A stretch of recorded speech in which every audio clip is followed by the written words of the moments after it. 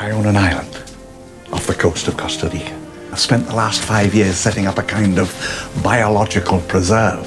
The most advanced amusement park in the entire world, incorporating all the latest technologies, and I'm not talking just about rides, you know. No, we've made living biological attractions so astounding that they'll capture the imagination of the entire planet. Welcome to Jurassic Park.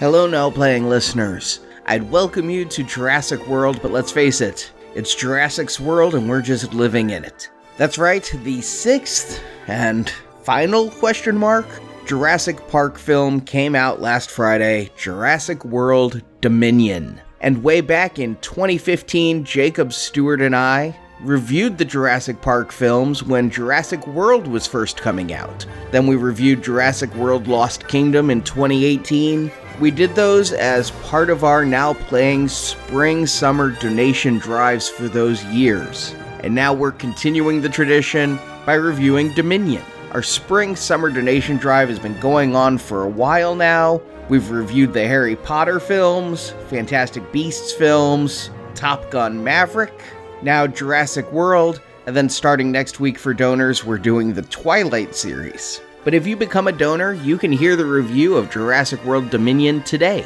Here's a clip from that show, and then I'll be back on the other side to give more details on how you can hear the entire Jurassic World, Jurassic Park retrospective series.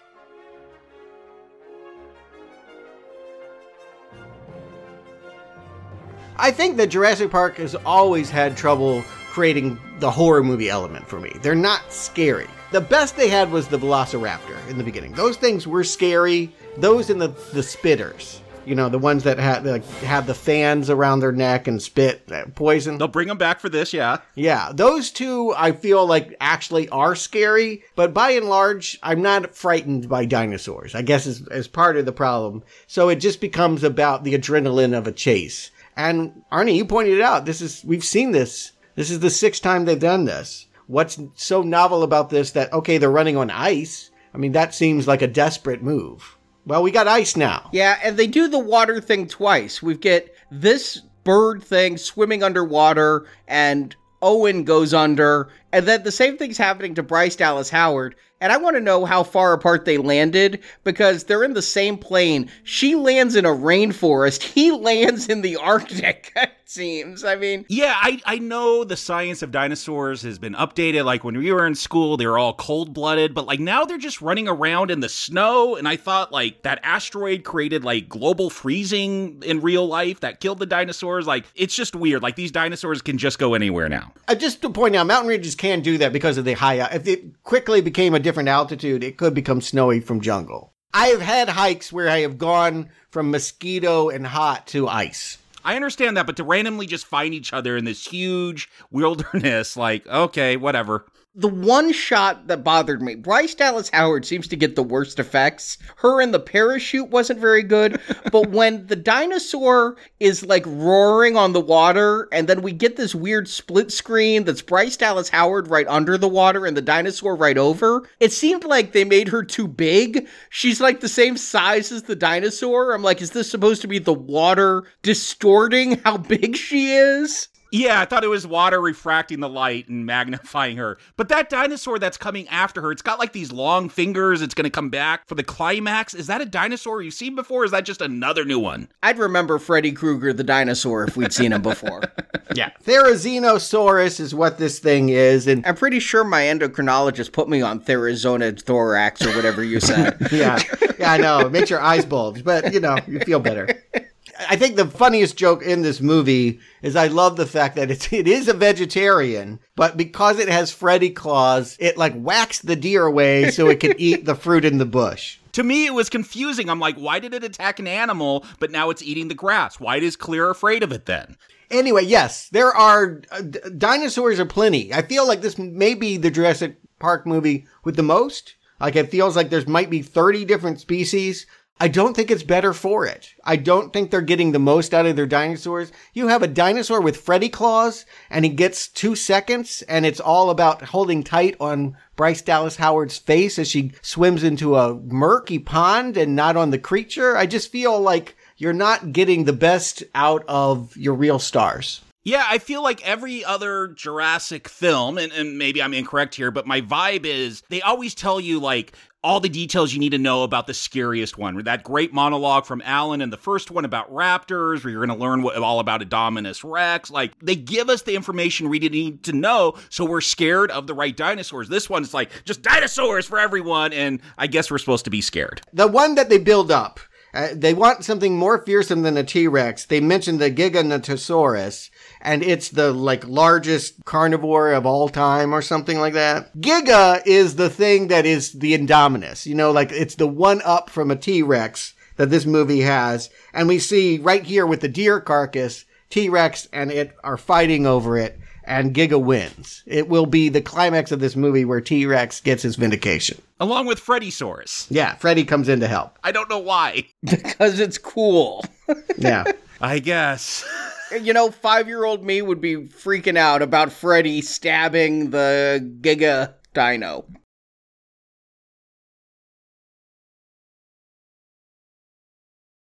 If you'd like to hear that entire review, plus reviews of all 6 Jurassic Park films, well, if you were a donor back in 2018, or a recent supporter who also donated back in 2015, we have always grandfathered people in. So if you got the Jurassic Park series, go to your private link that we emailed you about, and you can get the review of Jurassic World Dominion for no additional donation. If you didn't donate when we did those the first 2 times, you can donate now, and for a donation of $50 or more, you get 22 total bonus podcasts. That's like $2.25 a podcast for in-depth movie reviews. For the $50 level, you're getting all 6 Jurassic Park reviews, all 8 Harry Potter reviews, and the 3 Fantastic Beasts reviews, and all 5 Twilight reviews. You'll be getting one of those per week starting next week, June 24th.